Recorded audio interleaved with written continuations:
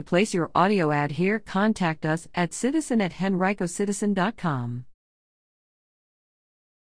Henrico police arrest charge man in connection with hit and run that killed police captain. Henrico police have arrested and charged a suspect in connection with Saturday's hit and run incident in Glen Allen that left a longtime Henrico police captain dead. 30-year-old Justin Regensborg of Chesterfield County faces 2 felony hit and run counts, one count related to hitting an occupied vehicle, and another related to hitting a pedestrian. Police arrested him at about 11:30 a.m. Sunday morning in King William County and transported him to the Henrico jail, where he is being held without bond.